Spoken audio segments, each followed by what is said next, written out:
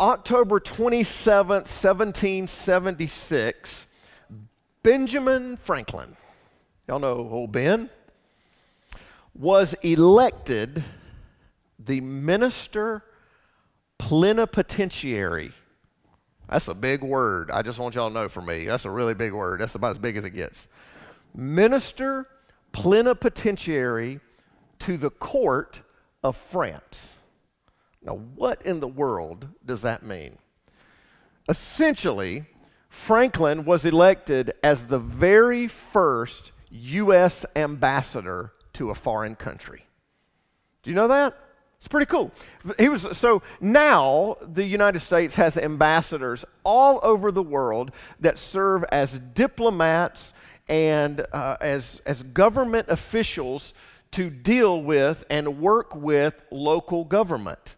We have embassies in almost every country in the world, and the ambassadors work out of that so that they can handle anything going on with the local government. They are the first line of communication with local government. Now, here's what's interesting.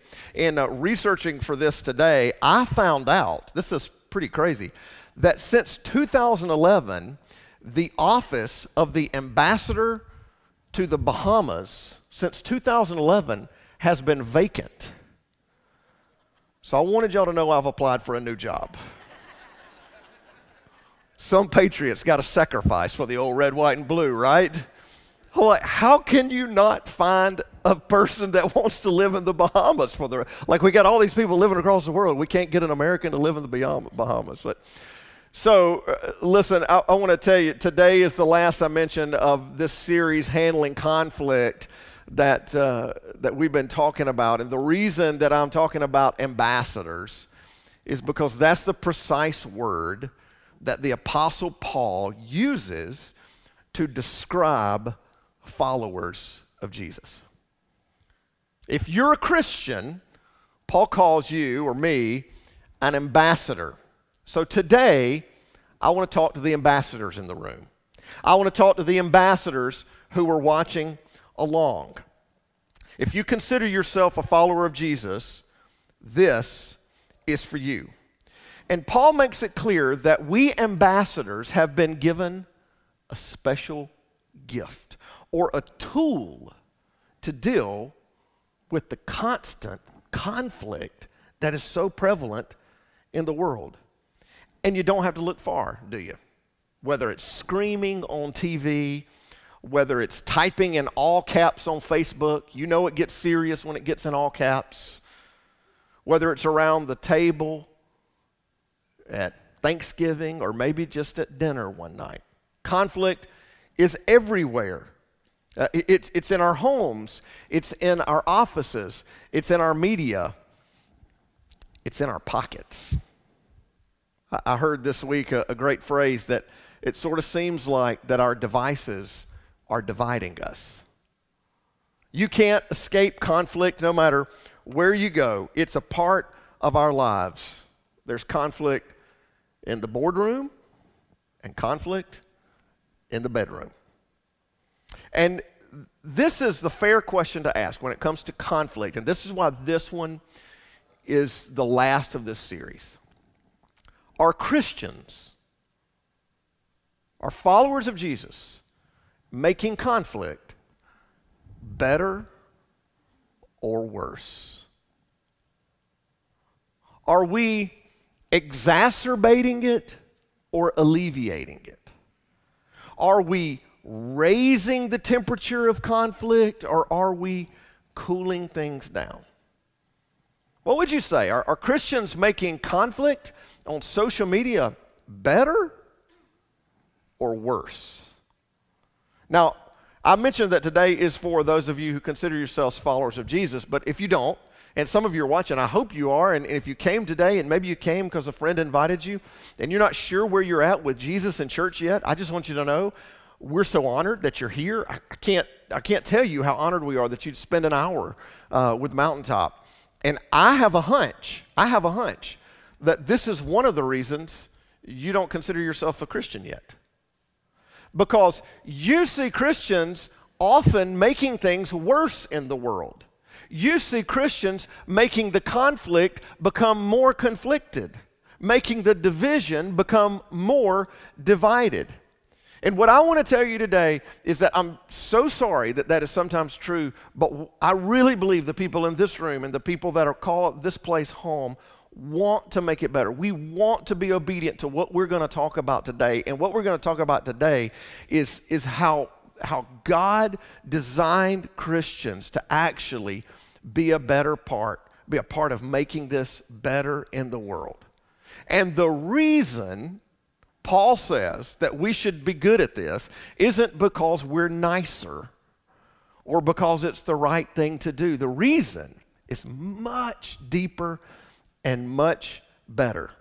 And right out of the gate, Paul tells us that our motivation isn't to just solve the conflict problem in the world. No, our calling is much higher. So we're going to be in the book of 1 Corinthians. This is a letter written to Christians, to a church in a community called Corinth. 1 Corinthians chapter 5. If you have your Bibles, or maybe you're sitting at home or on your back porch watching, open your Bibles to 1 Corinthians 5. We're going to start in verse 14. And if you don't have a hard copy Bible and you're here in person, there are bookshelves when you leave, and we would love for that to be our gift to you today. Listen to how Paul starts this out. 1 Corinthians 5:14. He says this: "For Christ's love compels us." It is Christ's love that compels us. That is our motivation. That is why we are moved. It is Christ's love that compels the believer. Not being right, not being heard, not our feelings, not winning. We are moved, motivated, and compelled by the love of God in Jesus Christ. It is the gasoline to our engine, to every single thing we do. We're compelled, not by being right, not by winning. What are we compelled by? Let's see if you can try this. What are we compelled by? Christ's love. Let's try it again. We're compelled by what? Christ's love. And then he goes on to say why this love is so profound. What's so special about Christ's love? Paul says, well, here's why. Because we are convinced, I love that language, because we are convinced that one died for all. So Christ's love compels us with a spirit, with an attitude that he died for all, and therefore all died. And he died for all, that those who live, that's us, should no longer live for themselves. We don't live for ourselves anymore, but for him. We live for Jesus, who died for them and was raised again. We believe something about God's love that shapes how we not only view ourselves, but every other person we come into contact with or have conflict with. We don't live for us, do we? Christians, it's for us, remember? All right? We don't live for us. Who do we live for? We live for Christ. We live for him. We don't live for us. We live for him. We are representatives now of something much bigger than us. My agenda, my wants, my desires, my feelings are now secondary. I live for him. Why? Because he died for all and rose again. Because I can't deny that he was once dead and is now alive. And because of that, I owe him everything. So now I do everything differently from him. I handle situations the way he would because I live for him. I treat people the way he would because I live for him. And Paul says that to do that, to live for others, then I'll have to see others the way he would. So Paul says it this way.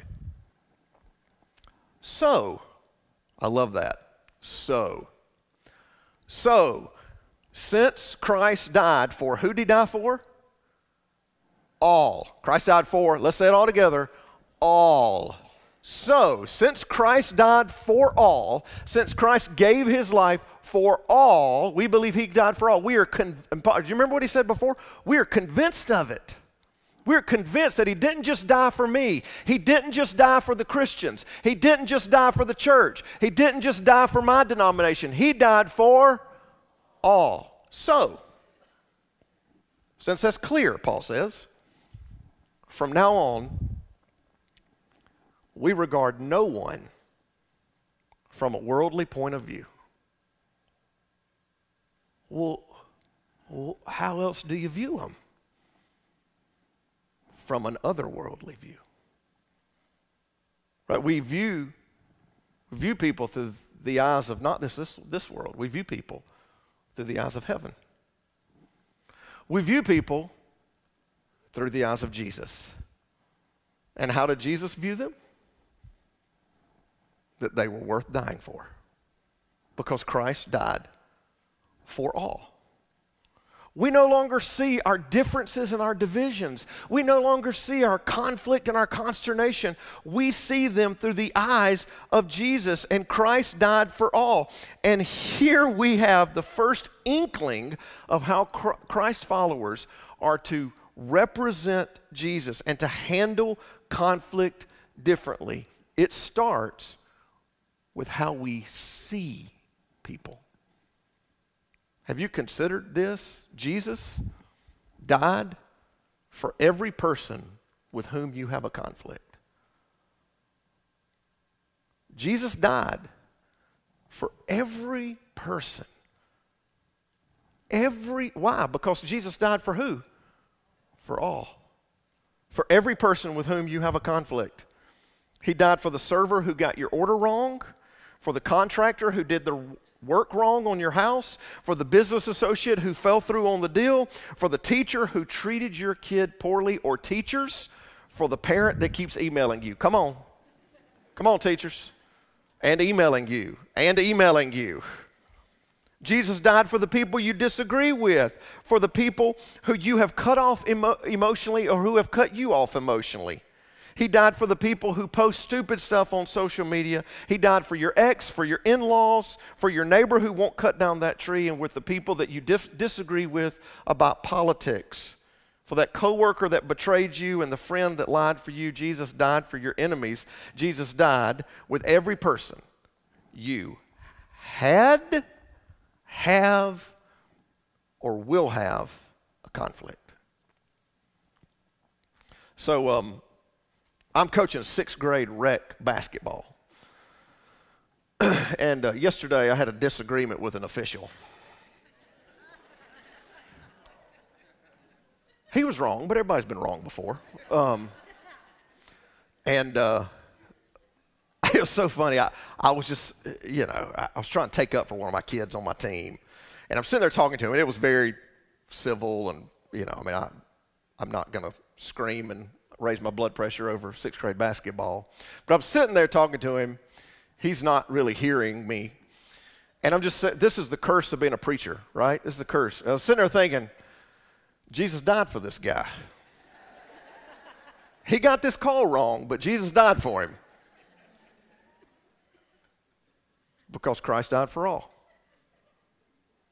With every person that you have a big, long-lasting family or business conflict, and every person you have a day-to-day, silly conflict. Every person, Jesus died for them. So then Paul says, though we once regarded Christ this way, we do so no longer. Now, what does this mean? Paul's saying that there was a time that we regarded Christ from a worldly point of view. There was a time that we thought he was just a prophet. There was a time the world thought that he was just a great rabbi, a great teacher. But we do so no longer. Why? Because he died, and what did he do that kind of proved all that wrong? He rose again. We don't view him that way. He ushered in, Paul says, something new to the world. Therefore, If anyone is in Christ, the new creation has come, the old has gone, the new is here. You are no longer, if you call yourself a Christian, if you are in Christ, if you are a follower of Jesus, you are no longer a part of the old ways of the world. And the old ways you saw people, and the old way you dealt with relationships, and the old ways that you dealt with conflict, you are now part of a new kingdom, a new way. You are part of the new that Jesus ushered into the world. Some of you have some conflicts that have lasted a long time. Let's just be real. And you haven't talked to that family member since you sat down with some attorney who read Daddy's will.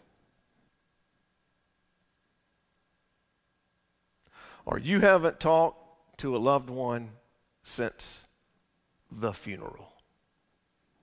And that was a long time ago. But if we are in Christ, we are supposed to be able to look at old wounds with new eyes. Because the old is gone and the new has come.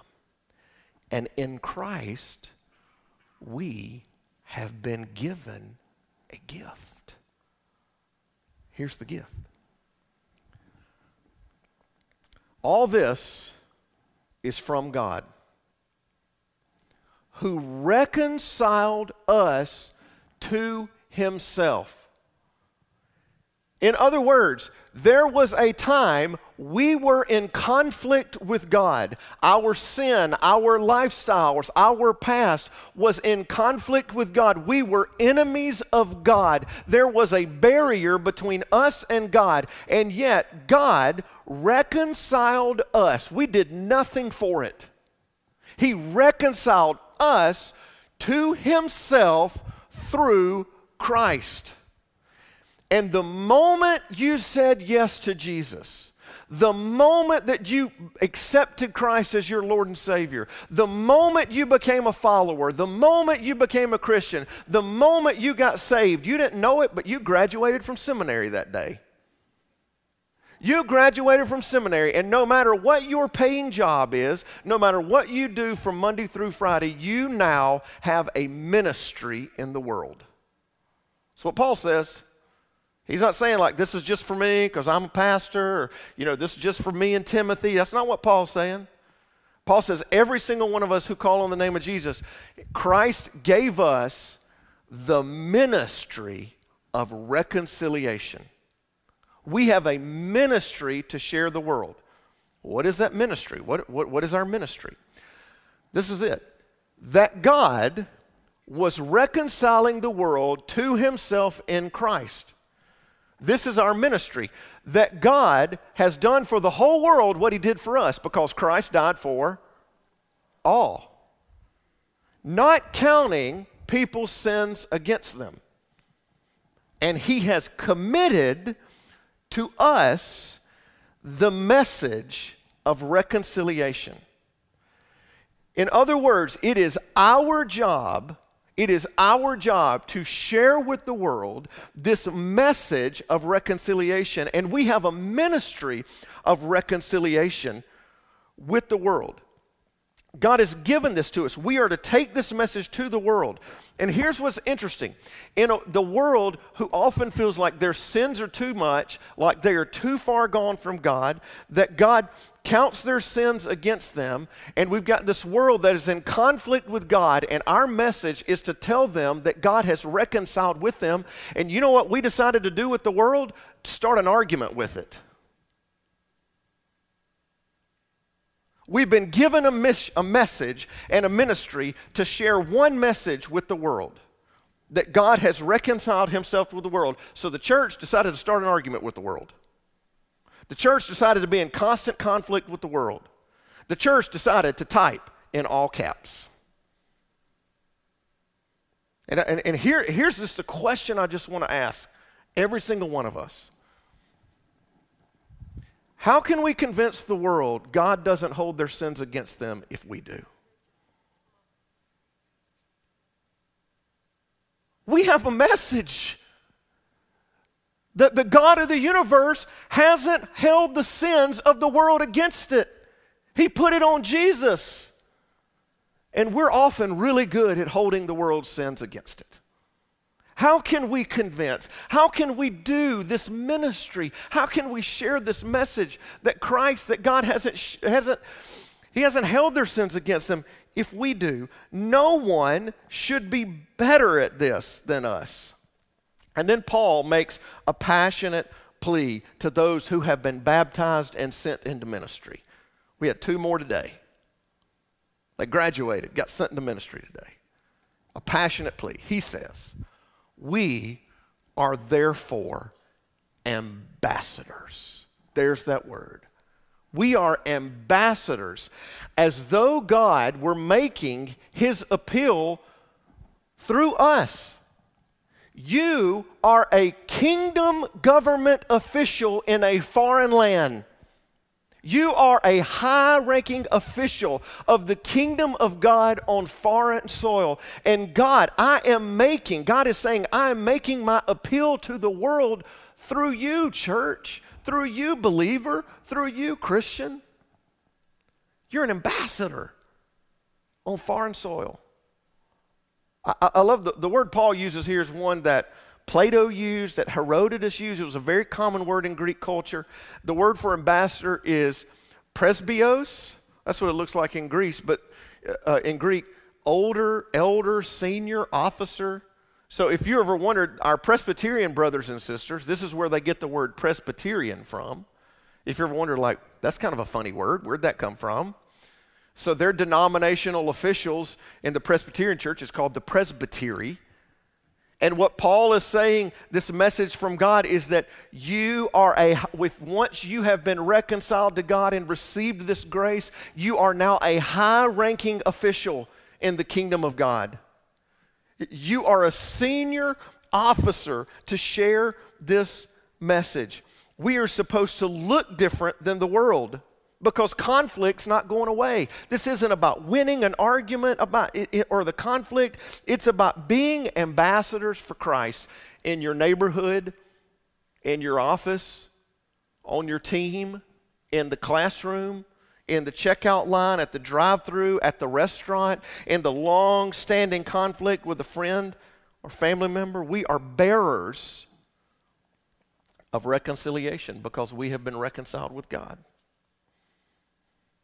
Our lifestyle, our sin, our past were in conflict, and God reconciled to us. He bridged the gap that we might take the message to the world, and it's so simple. It's just this, guys. We reconcile with others because Jesus reconciled with us.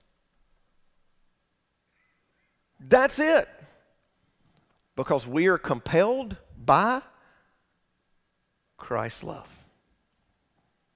Paul says no one should be better at reconciliation than a people who has had their entire sinful lives reconciled with a holy God. If there is anyone who should understand how to bridge the gap between being done wrong, being sinned against, being cheated on, then it is a people who sinned against, cheated on God, and got reconciled anyway. We ought to be better than anybody. And Paul says, if you can't do that, and you're just like, Carter, you don't know what they said about me. You don't know how bad they hurt me. You don't know what they did to my kid. You just don't know. You don't know how bad it hurt. You don't know what they said on Facebook for all my high school friends to hear. They lied about me. They spread rumors about me. You don't know what they did.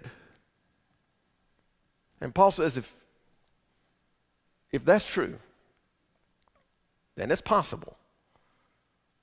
It's possible you may have not fully experienced the reconciliation of God in Jesus. Because he closes it out this way. We implore you on Christ's behalf, be reconciled to God. It's like Paul's like saying, like, don't you get it? God made him who had no sin to be sin for us, so that in him we might become the righteousness of God. You sit there and you're like, I don't know. You just don't know how bad I was hurt. You know how long it's been since we've talked. You don't know what they said about Daddy. You don't know what they did to Mama. You just don't know, Carter. Paul would say, do you understand that God made him who had no sin to become your sin, so that in him, do you know how God looks at you? He looks at you as the righteousness of God. And you can't forgive them for saying something mean to your mama? You can't forgive them for hurting your feelings? You can't forgive them for betraying you? Do you understand what God did for you in Jesus? And for those of you who are not followers of Christ and stuck around for this whole thing, this is your moment. See, this is what it's about. This is what it means to be a Christian. Christ made him who had no sin to be sin for you, so that in him your whole past can be forgiven. And God can look at you and not see all your mistakes, but because of Jesus, the righteousness of God. Our motivation as Christ followers, our heart, our actions are rooted in the reconciliation Christ gave us and the eternal lens through which we see every person on planet Earth. And church, it's up to us. It's up to us.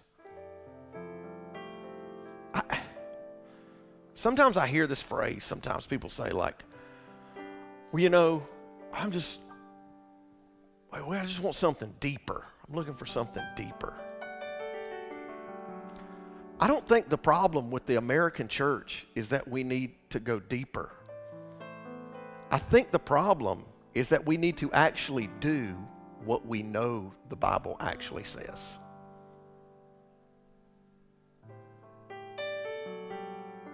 Like, do it. Reconcile with others, because Christ reconciled with us. When you needed reconciling with God because of your sin, when I needed reconciling with God because of my sin, God took the first step. So when someone needs reconciling with you, believer, we take the first step. You don't know what they did. You don't know how bad, but yeah, you're like, remember your sins and now God calls you righteous? Take the first step. This week, next week, you're going to come into some conflict. Maybe you are in some conflict right now. Maybe you rode to church in the car with someone with whom you have a conflict. I want you to remember something. That it's not your job to win, to be right, to make a point, to get your way. I want you to remember something. I am an ambassador to the King of Kings and his kingdom on foreign soil. And it is my job to convey a message of reconciliation with all the local government, even if I rode with them.